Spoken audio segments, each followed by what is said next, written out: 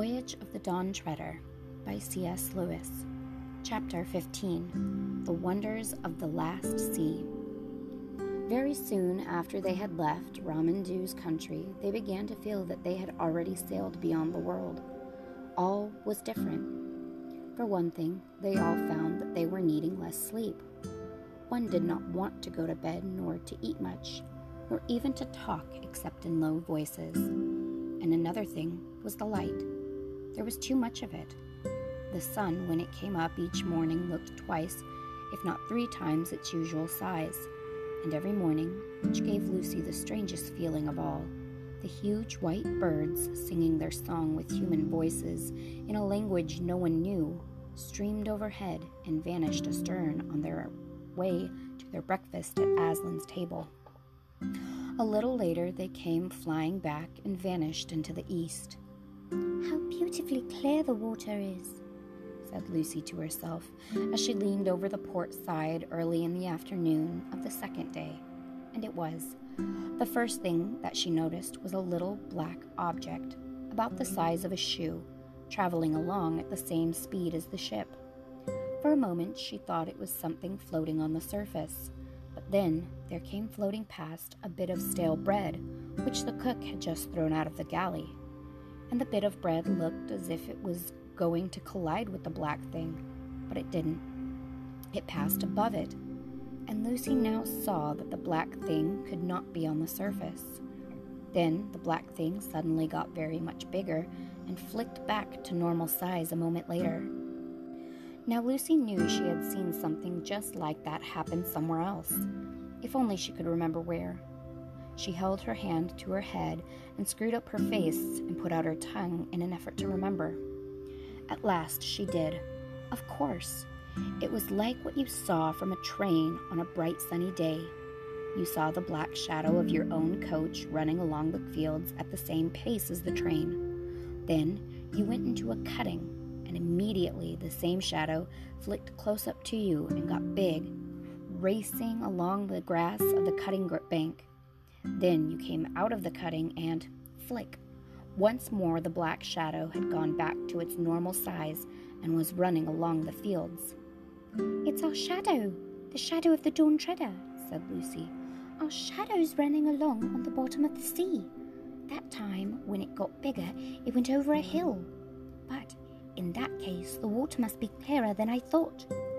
Good gracious, I must be seeing the bottom of the sea, fathoms and fathoms down." As soon as she had said this, she realized that the great silvery expanse, which she had been seeing without noticing for some time, was really the sand on the seabed, and that all sorts of darker or brighter patches were not lights and shadows on the surface, but real things on the bottom. At present, for instance, they were passing over a mass of soft purpley green with a broad, winding strip of pale gray in the middle of it. But now that she knew it was on the bottom, she saw it much better. She could see that bits of the dark stuff were much higher than other bits and were waving gently. "Just like trees in a wind," said Lucy. "And I do believe that's what they are. It's a submarine forest." They passed on above it, and presently the pale streak was joined by another pale streak. "If I was down there," thought Lucy, "that streak would be just like a road through the wood. And that place where it joins the other would be a crossroads. Oh, I do wish I was. Hello, the forest is coming to an end, and I do believe the streak really was a road. I can still see it going on across the open sand. It's a different color, and it's marked out with something at the edges, dotted lines. Perhaps they are stones. And now it's getting wider." But it was not really getting wider. It was getting nearer. She realized this because of the way in which the shadows of the ship came rushing up toward her, and the road, she felt sure it was a road now, began to go in zigzags. Obviously, it was climbing up a steep hill, and when she held her head sideways and looked back, what she saw was very like what you see when you look down a winding road from the top of a hill. She could even see the shafts of sunlight falling through the deep water into the wooded valley, and in the extreme distance, everything melted away into a dim greenness. But some places, the sunny ones, she thought, were ultramarine blue. She could not, however, spend much time looking back. What was coming into view in the forward direction was too exciting. The road had apparently now reached the top of the hill and ran straight forward. Little specks were moving to and fro on it, and now something most wonderful, fortunately in full sunlight, or as full as it can be when it falls through fathoms of water, flashed into sight. It was knobbly and jagged and of a pearly, or perhaps an ivory color. She was so nearly straight above it that at first she could hardly make out what it was, but everything became plain when she noticed its shadow. The sunlight was falling across Lucy's shoulders, so the shadow of the thing lay stretched out on the sand behind it, and by its shape she saw clearly that it was a shadow of towers and pinnacles, minarets and domes. "Why, it's a city or a huge castle," said Lucy to herself. "But I wonder why they've built it on top of a high mountain." Long afterward, when she was back in England and talked all these adventures over with Edmund, they thought of a reason, and I'm pretty sure it is the true one. In the sea, the deeper you go, the darker and colder it gets, and it is down there in the dark and cold that dangerous things live, the squid and the sea serpent and the kraken. The valleys are the wild, unfriendly places. The sea people feel about their valleys as we do about mountains, and feel about their mountains as we feel about valleys. It is on the heights, or as we would say, in the shallows, that there is warmth and peace. The reckless hunters and brave knights of the sea go down into the depths on quests and adventures, but return home to the heights for rest and peace, courtesy and counsel, the sports, the dances, and the songs. They had passed the city, and the seabed was still rising. It was only a few hundred feet below the ship now. The road had disappeared. They were sailing above an open, park-like country, dotted with little groves of brightly colored vegetation. And then Lucy nearly squealed aloud with excitement. She had seen people. There were between 15 and 20 of them, and all mounted on seahorses. Not the tiny little seahorses which you may have seen in museums, but horses rather bigger than themselves. They must be noble and lordly people, Lucy thought, for she could catch the gleam of gold on some of their foreheads, and streamers of emerald or orange-colored stuff fluttered from their shoulders in the current. Then, "Oh, bother these fish," said Lucy, for a whole shoal of small, fat fish, swimming quite close to the surface, had come between her and the sea people. But though this spoiled her view, it led to the most interesting thing of all. Suddenly, a fierce little fish, of a kind she had never seen before, came darting up from below, snapped, grabbed, and sank rapidly with one of the fat fish in its mouth. And all the sea people were sitting on their horses, staring up at what had happened. They seemed to be talking and laughing, and before the hunting fish had got back to them with its prey, another of the same kind came up from the sea people, and Lucy was almost certain that one big seaman, who sat on his seahorse in the middle of the party, had sent it or released it, as if he had been holding it back till then in his hand or on his wrist. "Why, I do declare," said Lucy, "it's a hunting party, or more like a hawking party. Yes, that's it. They ride out with these little fierce fish on their wrists, just as we used to ride out with falcons on our wrists when we were kings and queens at Cair Paravel long ago. And then they fly them, or I suppose I should say swim them, at the others. How—" She suddenly stopped because the scene was changing. The sea people had noticed the Dawn Treader. The shoal of fish had scattered in every direction. The people themselves were coming up to find out the meaning of this big, black thing which had come between them and the sun. And now they were so close to the surface that if they had been in air instead of water, Lucy would have spoken to them. There were men and women both. All wore cornacles of some kind, and many had chains of pearls. They wore no other clothes. Their bodies were in the color of old ivy, and their hair dark purple. The king in the center, no one could mistake him for anything but the king, looked proudly and fiercely into Lucy's face, and shook a spear in his hand. His knights did the same. The faces of the ladies were filled with astonishment. Lucy felt sure they had never seen a ship or a human before, and how should they in seas beyond the world's end where no ship ever came? "What are you staring at, Lou?" said a voice close beside her. Lucy had been so absorbed in what she was seeing that she started at the sound, and when she turned, she found that her arm had gone dead from leaning so hard on the railing in one position. Drinian and Edmund were beside her. "Look," she said. They both looked, but almost at once Drinian said in a low voice, "Turn round at once, your majesties. That's right, with your backs to the sea. And don't look as if we were talking about anything important." "Why? What's the matter?" said Lucy as she obeyed. "It'll never do for the sailors to see all that," said Drinian. "We'll have men falling in love with a sea woman or falling in love with the undersea country itself and jumping overboard. I've heard of that kind of thing happening before in strange seas. It's always unlucky to see these people." "But we used to know them," said Lucy. "In the old days at Cair Paravel, when my brother Peter was High King. They came to the surface and sang at our coronation." "I think that must have been a different kind, Lou," said Edmund. "They could live in the air as well as underwater. I rather think these can't.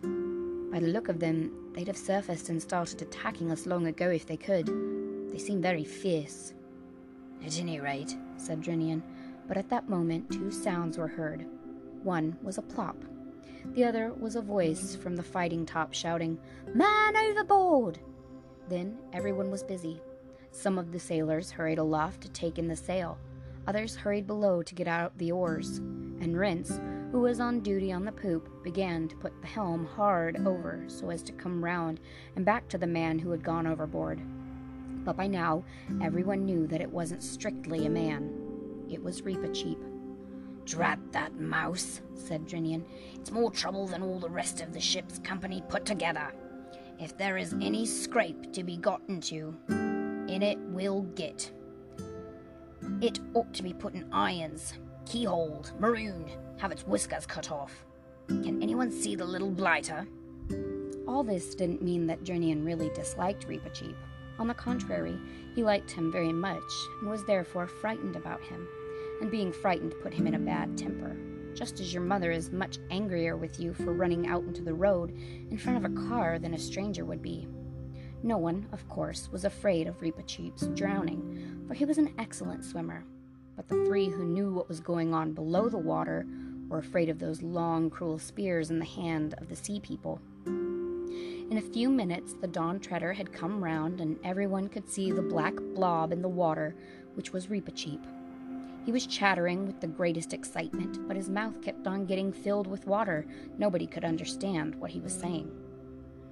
"He'll blurt the whole thing out if we don't shut him up," cried Drinian.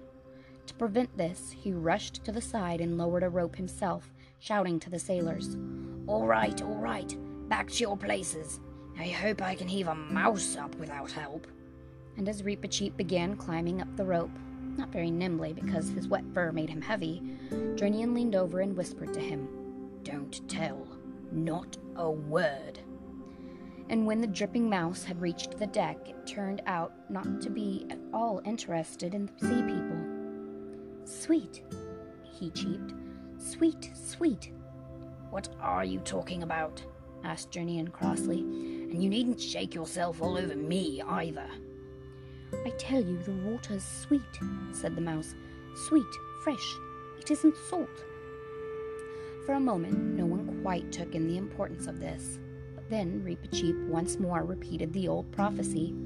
"Where the waves grow sweet, doubt not, Reepicheep, there is the utter east." Then at last everyone understood. "Let me have a bucket, Rainfold," said Drinian. It was handed him, and he lowered it, and up it came again. The water shone in it like glass. "Perhaps your majesty would like to taste it first," said Drinian to Caspian. The king took the bucket in both hands, raised it up to his lips, sipped, then drank deeply and raised his head. His face was changed. Not only his eyes, but everything about him seemed to be brighter. "Yes," he said, "it is sweet. That's real water, that. I'm not sure that it isn't going to kill me, but it is the death I would have chosen if I'd known about it till now." "What do you mean?" asked Edmund. It's like light more than anything else," said Caspian. "That is what it is," said Reepicheep. "Drinkable light. We must be very near the end of the world now." There was a moment's silence, and then Lucy knelt down on the deck and drank from the bucket. "It's the loveliest thing I have ever tasted," she said with a kind of gasp.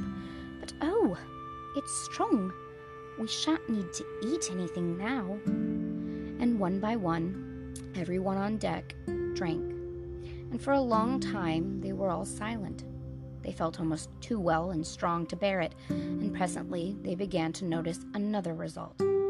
As I have said before, there had been too much light ever since they left the island of Ramandu. The sun too large, though not too hot. The sea too bright, the air too shining. Now the light grew no less. If anything, it increased, but they could bear it. They could look straight up at the sun without blinking. They could see more light than they had ever seen before.